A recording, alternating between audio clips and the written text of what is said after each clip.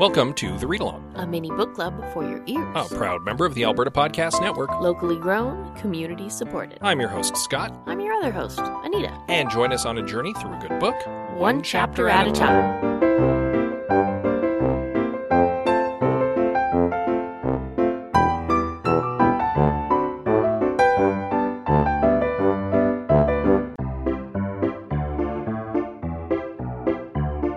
This episode of The Read Along is brought to you by CPA Alberta. It may be cliche to say by now, but we really are living in unprecedented times. That's why you should consider hiring a chartered professional accountant, also known as a CPA, to help guide you through this pandemic and jumpstart your recovery. With a CPA on your team, you can be confident you will find the best solutions to even your biggest business problems. CPAs are trained to dig in and truly understand how an organization operates, where it's already excelling, and how it can be better. For an inside look at how Alberta CPAs are supporting their clients through the pandemic, follow CPA Alberta on Facebook, Twitter, Instagram, or LinkedIn. You can also visit cpaalberta.ca to find out more.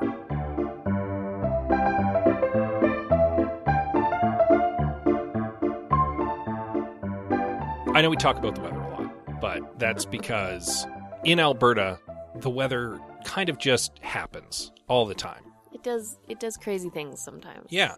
Like, for example, last week at this time, there was green grass on the ground. It was still like fall. It was very much autumn, yes. Yeah, and then in one day, we had well over a foot of snow, and it now looks like it's been winter out there for 3 weeks. Yes. Yeah. It has been winter out there for 4 days. Yeah. And I think we've had as much snow as we did last year. Yes. Yeah, it's nuts. When this episode is released, last Saturday was my birthday. And that was the day of our big snow dump. So I had a snowed-in birthday. Yeah, all birthday plans were canceled. And let's be fair, they were already very truncated birthday plans because of the whole gestures wildly at everything. Yes. So that was not super great. We made the most of it. We did make the most of it. I had a pleasant birthday. Good. Albeit snowy. With that said, quick look back on Chapter 6 of Black Leopard, Red Wolf, in which we get caught back up with the present timeline in which Tracker is discussing events that happened previously to an Inquisitor. Right. And then we have him in the past timeline talking to Leopard, telling him about stuff that's happened to him over the previous couple years. Yeah. In between the past times and the future past times, which are the now times, which he is talking about in the future from the past. Correct. And then Leopard introduces him to his squire, and then the three of them walk down into a canyon to meet with a slaver. And that is where we pick up Chapter 7 of Black Leopard, Red Wolf by Marlon James. Everybody got that? Perfect.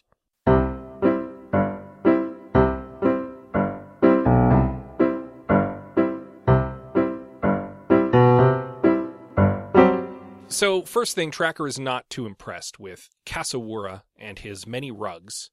Also, he hates slavers. He makes that very clear. There is a sentence.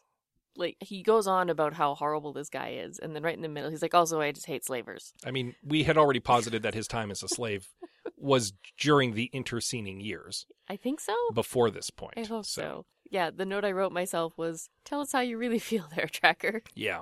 Kasawura kind of makes a flex here and says, you guys just cool your jets, hang around, I'll meet you at sunset and we'll discuss business. This is clearly meant as like a show of his largesse. He is so rich and powerful that this important business that he's brought them here to talk about can wait until later. Yeah, this is a rich guy flex. Absolutely. And it does not sit well with Tracker. No, Tracker has no time for it. Tracker has no tolerance for this kind of attitude. No, he tells Kasawura that he can state his business now or Tracker will take his leave because obviously the business is not important enough to merit hiring him. Leopard is like, dude, you're embarrassing me. And Tracker's just like, you know what? I don't like having to jump through hoops. I don't like tests. I just like to get down to business. I can tell that's what this is. I hate it here. I want to go. And there's a bit of a tense moment as Kasawura's like servants all clutch at their pearls and his guards go for their weapons. And then Kasawura calls them all off because I get the impression he's actually kind of amused by the impertinence. Right? That there's someone who isn't just going to be a yes man to him because he's rich and powerful. Let's not bother with these hoops. Let us Proceed. As clearly Tracker wants to talk business now, Kasawara invites them to discuss business right now, and they get right into it. Apparently, this very young boy was taken 3 years ago. Right? Yeah. Okay. I have questions that we'll have to come back to. Okay. Let us carry on. This boy was kidnapped from a housekeeper in Kongor that he had been entrusted to. Everyone in the house was murdered, except for the boy, who is gone. He's in the wind. He was taken, with no ransom claim made in the ensuing time. Kasawara is sure the boy wasn't sold to sorcerers in Malangika, as his caravan has protection from a Sangoma, and he strongly implies Tracker still has protection from a Sangoma as well. Oh, we're going to get to that too. Tracker is really surprised at this timeline. He's like, what do you mean the boy? You want us to track down a boy who was stolen 3 years ago? This is impossible. Like, they have a huge head start. Like, this is not a reasonable time frame. Why didn't you call me 3 years ago? Still, he's intrigued. And so he's like, all right, well, finish the story. What's going on here? Kasawara explains they got reports of some men, a woman, and a child taking a room near the Hills of Enchantment. And the next day, the innkeeper was found dead, completely drained of blood. 2 more similar deaths happened 10 days later in Lish, where the party was next spotted, and Tracker finds this very suspect because Lish is apparently a month or longer away from the Hills of Enchantment. And then about a month later from that, people in Luala fled from rumors of night demons in their community after, again, a similar spotting of a similar party. And this leads Kasawara to believe that the boy is still in the company of this group who kidnapped him, and they've been moving to these locations at astonishing speed. Leaving dead bodies in their wake. Dead, blood-drained bodies in their wake. Yes. Yes. Tracker asks for some more details, because he's finding it odd that this group of apparent murderers did not kill the boy. And he's also curious about what Kasawara's relationship is with the boy, because why would you go to the trouble of hiring a bunch of people to recover him 3 years after the fact if he wasn't, say, your child? And Kasawara gets really cagey about the relationship. He's super dodgy. All he says is, he is precious to me. Yeah, at first, at the very least. And then he admits that this boy is not his son. Yeah, so Tracker assumes, well, then he must be a slave. And Kasawara kind of squares with Tracker here. He's like, look, I get it. You don't like me or my business. He even kind of tries to justify it very poorly because he's a slaver. Very poorly. But he does put it out on the table here. He's like, that's as much as I'm willing to tell you unless you're in. So I need to know whether or not you're going to take this job before I give you any more information. Kasawara does say, at the very least, that he has indeed hired 8 or 9 other people. But he also makes it clear here that he's not hired an adventuring party to work together. He's hired a bunch of bounty hunters to try to find this boy for him. And some of them might be willing to help Tracker and Leopard in the quest. Mm-hmm. Others will probably be rivals, looking to make a quick buck for themselves by finding the boy without help.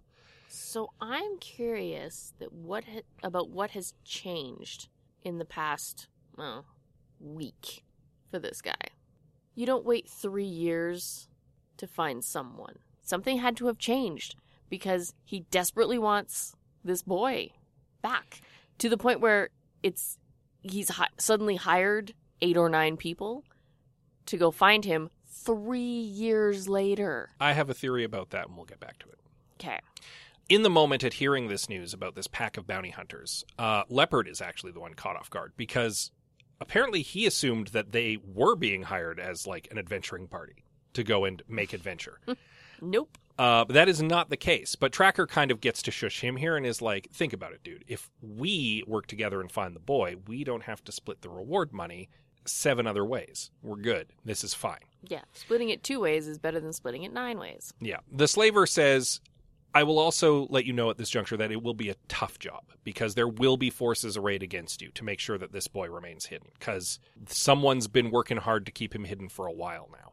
He kind of hints that magic is at work, but he also says he's very sure the boy is still alive. And indeed, he has consulted apparently with priests and wizards to confirm this fact. As you do. So Kasawara says, all right, if you want more information, you've got 4 days to decide if you want to take the job. And you can meet me over here I've arranged for a place when I come back to town, and you can let me know one way or the other. And the group kind of takes their leave at that point and heads back into town. Yeah, business over. On to pleasure. I guess? Not immediately, though. Tracker actually arranges for a room at the place he is staying, at the inn he stays at, for Leopard. Leopard kind of reluctantly agrees to stay, mostly because the city's a hard place to hang out as a beast. Yeah, well, and you can tell he doesn't want to, but Tracker sort of convinces him by kiboshing every possible argument that Leopard would have. Yeah. It takes about 3 days for Leopard to get bored.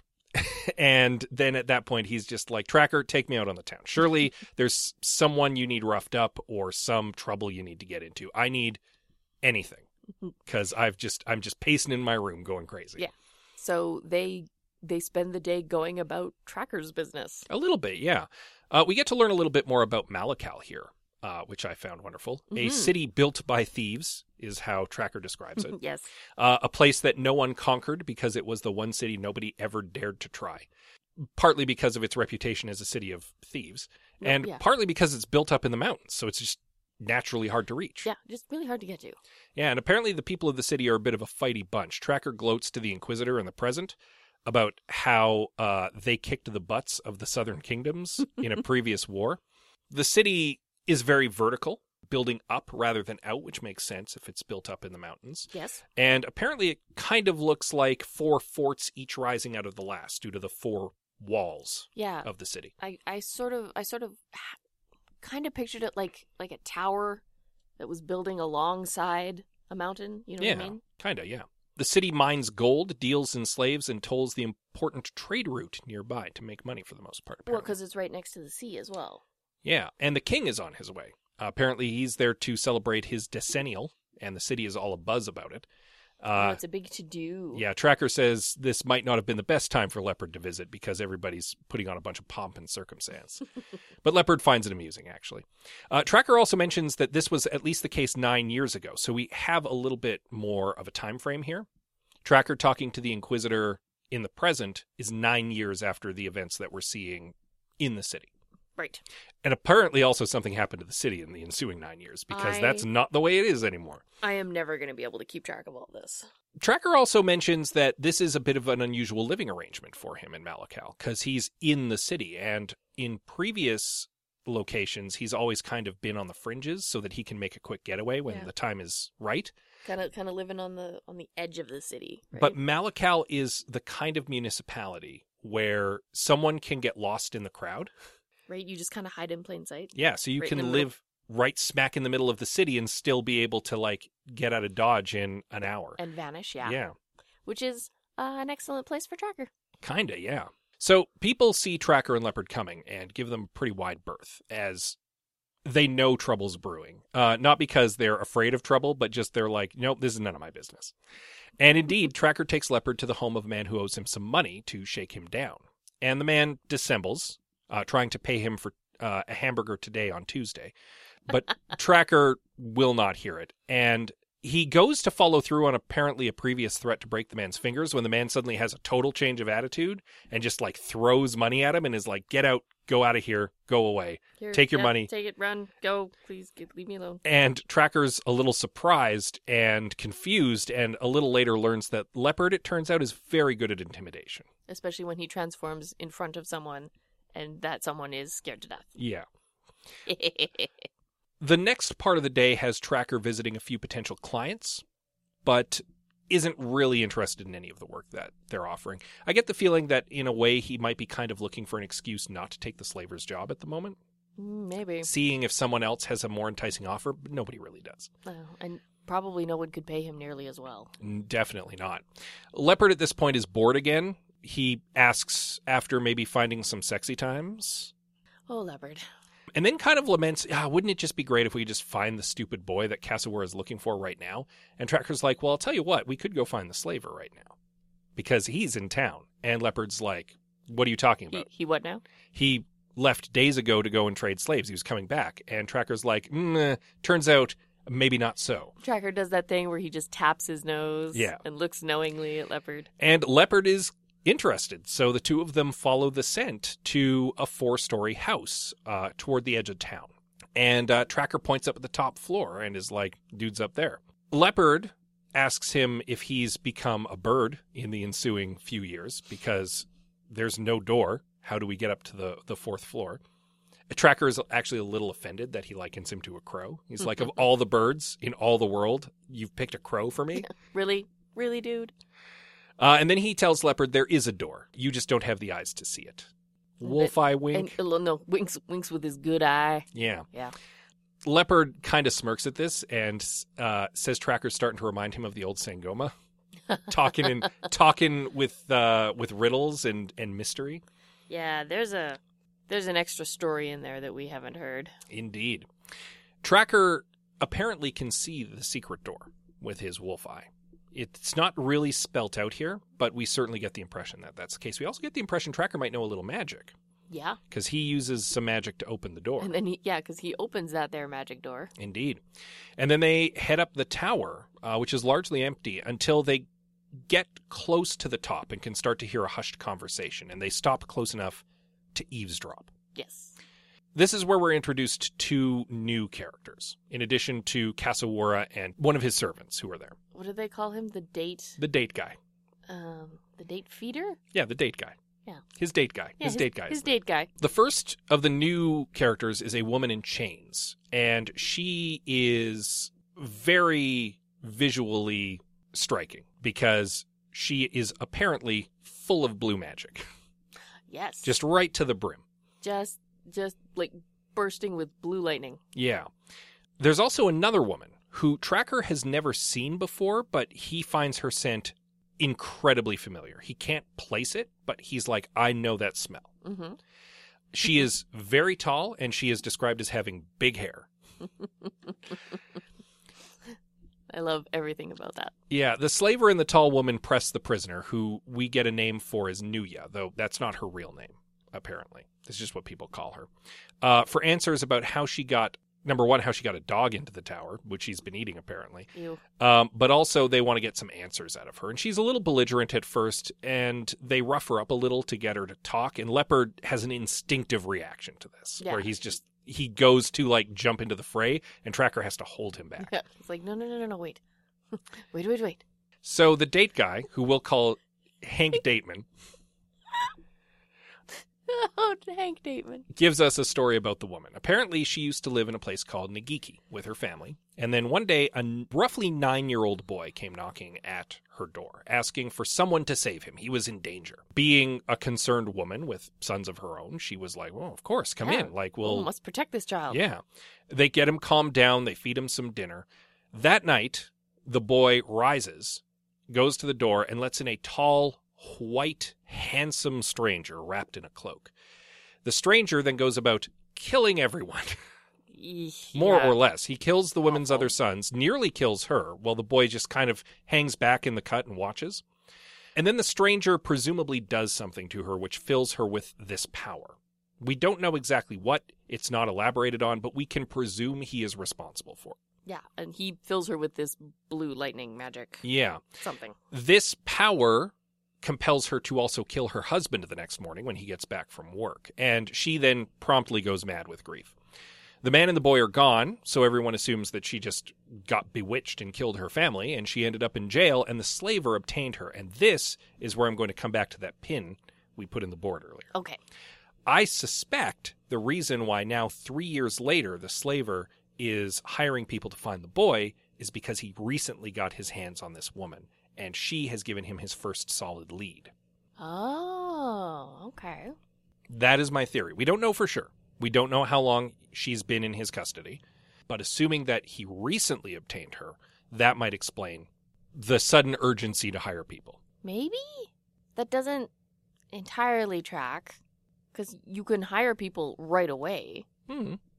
He might have hired people right away. We don't know if he didn't hire people right off the bat. He just didn't hire these people. Oh, that's true. Okay, fair enough. A slightly different theory. So apparently this woman is now enthralled to someone she calls the Master. She has a rough idea of what direction he's going in at any time and is trying to get to him most of the time, which is why she's chained up.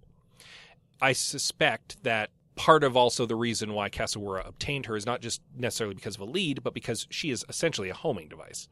for this tall white stranger. Which sort of leads into my theory about it. Go on. Okay, so I think he wants this boy back because that is the key to him obtaining his very own vampire. Yeah, we've not walked up to using that word yet, but you just dropped it into the mix. There's some serious vampire stuff going on here. Oh, yeah, absolutely. Bodies drained of blood, mysterious master who a crazy person is now, like, beholden to. Right. A small child under thrall. The small child under thrall needed to let the vampire into the house that he had been invited into. Right? Yeah, there's some vampire stuff There's going on. lots of vampire-y things happening here. Yeah. And, I mean, that could be the case. Maybe the boy is the key to controlling this vampire. Who's to say? I mean, we're probably going to find out. One would presume. The tall woman is not impressed by this story. She doesn't entirely believe it either, despite the fact that the woman in front of her is clearly pulsing with magic. like shooting it off randomly sometimes. Yeah.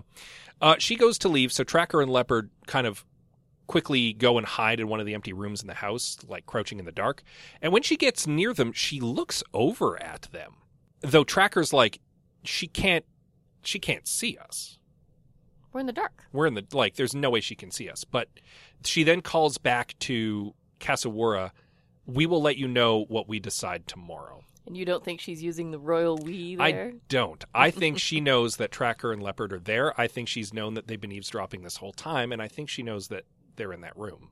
No, it's legit. And I think that... likely, even. Yeah, she's aware that two of the other bounty hunters showed up, eavesdropped on the conversation, and will also be making up their minds, which is why she threw back, we'll tell you what we decide tomorrow. So what do you think? Party member or rival? I think party member. I kind of hope or party frenemy, member. maybe. I'm intrigued by her. I like this girl already, and I want to know her more. Frenemy would be the best. Absolutely. The slaver and the servant leave a little after she does, and when they're gone, Tracker's like, let's get out of here, and Leopard's like, hold up, we're going to save the woman. And Tracker's like, why? She is full of lightning magic. And she's mad as a hatter. Oh, yeah. We can't look after her. What is... You're gonna rescue her, and then what are we gonna do? He also points out, like, you didn't care about all the slaves that were being mistreated by Boss Man there. I love this argument that they have. It is brief, but it is so strong to me. Yeah, Leopard quibbles about this. He's like, there's a difference between a slave and a prisoner. And Tracker's counter-argument is like, no, there isn't. There's not. But Leopard kind of won't hear it, and Tracker isn't going to stop him from freeing her. At the end of the day, he's like, whatever, let's do this. The woman hears them coming, asks who they are. At first, she kind of mistakes them for her dead sons. And Leopard reveals himself and tries to calm her. Tracker makes one final plea to get him to see sense here, because he's like, I can see that trouble's coming a mile away here. This is going to end badly. But Leopard dutifully gets to work freeing her, breaking the chains holding her to the wall. And then when he goes to free her completely, she gets like this surge of power and just absolutely thrashes both of them. Oh, yeah. She throws them around like ragdolls in this room because she's full of blue lightning. Yeah, she manhandles Leopard and Tracker rather skillfully and is only stopped from probably killing them by Fumali showing up in the nick of time with Leopard's bow and pincushioning her with a few arrows. Oh, and thank goodness. Which does not slow her down.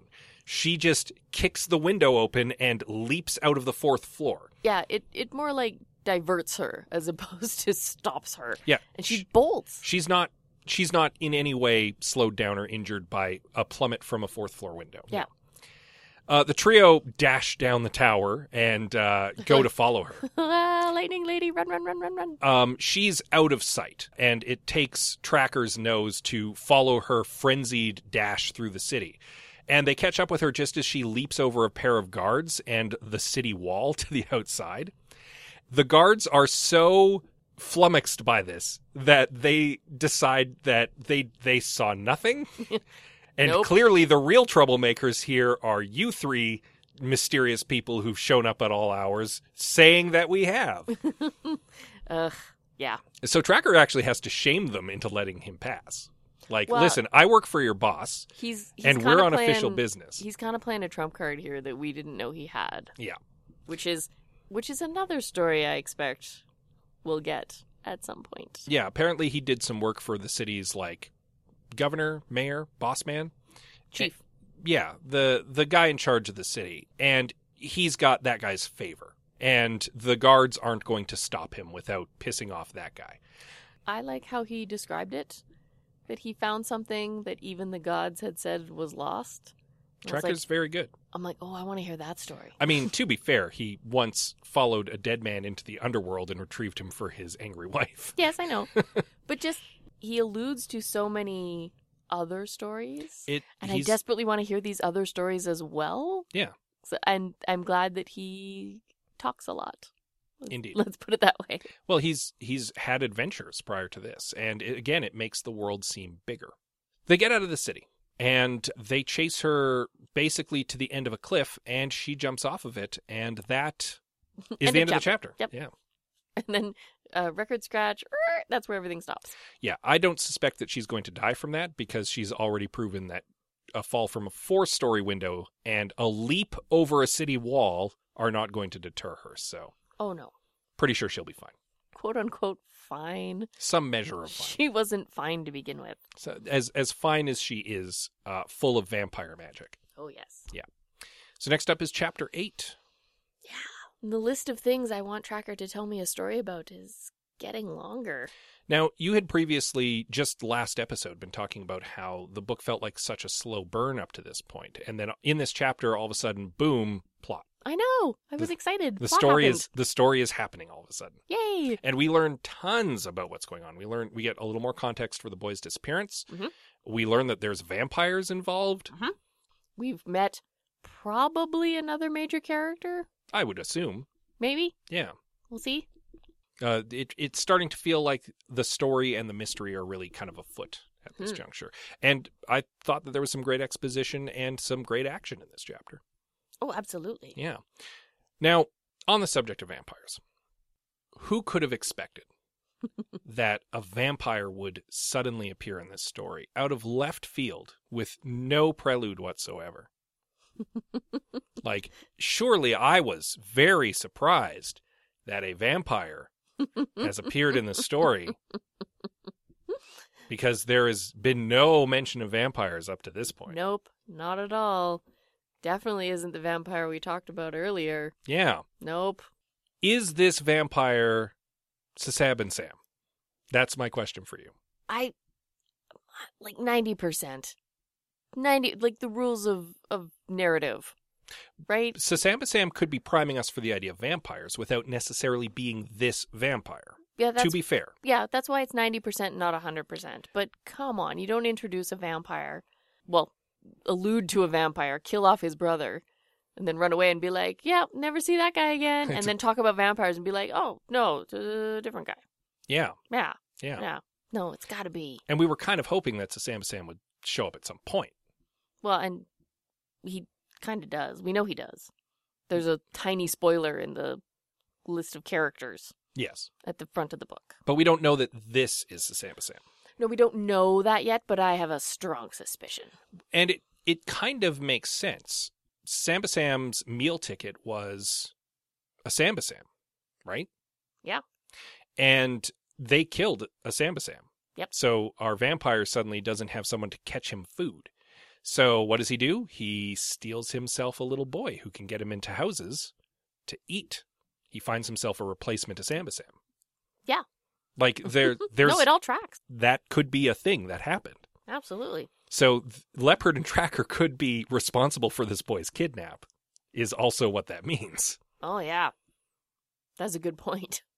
I didn't think of that. You're right. Yeah. There's the possibility that if this is the same vampire, they're responsible for this reign of terror in a roundabout way. Yes. And we don't know that Samba Sam would necessarily look like a Samba Sam did, because the Samba Sam looked like a freaky ogre man. I was under the impression that they looked very different. That's certainly the implication. And also, there's the implication that Samba Sam can fly, which was made earlier, which might explain how that group that had the kid were getting around very quickly. Indeed.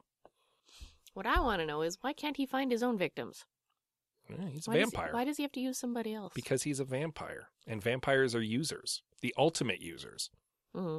Why do anything yourself when you can have someone else in your thrall do it for you? It's funny because in a way, Tracker's stuck in a war between two slavers. Huh, that's true. After a fashion, because Kasawura is a slaver of men, and this vampire, whether it's a Sambasam or not, is an enslaver of men. It's true. And women. I apologize for the gendered term. Of people. And so in a way that would mean that Tracker and Leopard are kind of stuck in a war between two slave masters. Two very different slave masters. I also find it interesting the vampire is white, or described as white at the very least. And here's the thing. I sort of assumed, based on the world that was built, that everyone in the story is black. Yes. Right? I mean, outside of the brief mention by Leopard last chapter that he had traveled somewhere where people with pale skin lived. Yeah. But that's because he traveled Yeah. away. So I wonder if they are, in fact, describing a white person, or if they're describing, like, a painted white person. Or if they're describing a pale white person. Right? Could be that, too. Yeah. I'm not really sure. Hard to say. Right? It's the way Tracker describes things that sometimes I can't tell. There's still some stories that Tracker needs to tell us, and a couple of questions I have. I know it has to come, or I'll be very disappointed. The story about his wolf eye. I really would like to know how he got that fancy bracelet from the chief of the city. I mean, he kind of already told us. He just didn't go into detail. Well, I want the details, because that sounds fascinating. And I want to know what transpired between Tracker and the Sangoma back in the day. That he has all of these non-magical protections on him. And he talks like she does. What went down between those two? She might be possessing him just a little bit. I don't think that's it. Hard to say. Oh. Or her spirits lingering around protecting him. It's non-magical. We know that because Hank Witchman didn't find any magic on him. But he's pulling it out like it's an ace up his sleeve, right? Every now and then. And I want to know how it got there. It might have to do with his wolf eye. Maybe. Hard to say. We'll see. Yeah. And I want to know who this lady is. I assume that we will probably find out more of that next chapter. It's true. Which you'll want to read up on in time for next week. In the meantime, Malakal seems like a pretty interesting place. And it's the kind of place that Tracker has liked enough that he's wanted to contribute a little bit to the community. And wouldn't you know it, Edmonton is also a nice place. And if you live here, you might want to contribute to the community here as well. And wouldn't you know it, there's an organization that helps you to do just that. And there is a podcast about that organization, which you can tune into right now. The Well Endowed Podcast by the Edmonton Community Foundation. Hosted by Andrew Paul and Elizabeth Bonking, and is produced by Lisa Pruden. It explores the impact of passionate people who are working to make Edmonton a strong, vibrant city to live in. The Edmonton Community Foundation helps people create endowment funds. Then the podcast tells the stories of how those endowments intersect with the community. You can subscribe at thewellendowedpodcast.com. Yeah, the Well Endowed Podcast. We've talked about them before. Many times. They are good people talking about the good work that the community does for our city. The good. Yeah. If you don't live in Edmonton, maybe not as interesting to you, but there's definitely something that's going to be of interest to you if you head over to albertapodcastnetwork.com, where you can find all the podcasts that are part of the network. So many podcasts. Yeah, there's podcasts about food, podcasts about politics, podcasts about entertainment, sports. Bollywood. You like Bollywood? Oh, Bollywood for Lovers is a huge podcast on our network. Yeah. They're a big deal. Yeah, you should go and check out any or all of them. Again, you can do so at albertapodcastnetwork.com. You can then probably find it on your podcatcher of choice while you're there. Drop by our little page. Give us a little rating and a review. That definitely helps us out a lot. We would appreciate your feedback. We would like to tell you how much we appreciate your feedback if you also let us know on social media. You can find us on Twitter, Instagram, Facebook, and Goodreads. We are at The Read Along on most of those. Yeah, basically, except for Goodreads, where we're just The Read Along. You can also send us an email. We are thereadalong@gmail.com. And with that said, as always, we love you very much, and we'll see you next time. Want to know who this lady is? Hello, lady.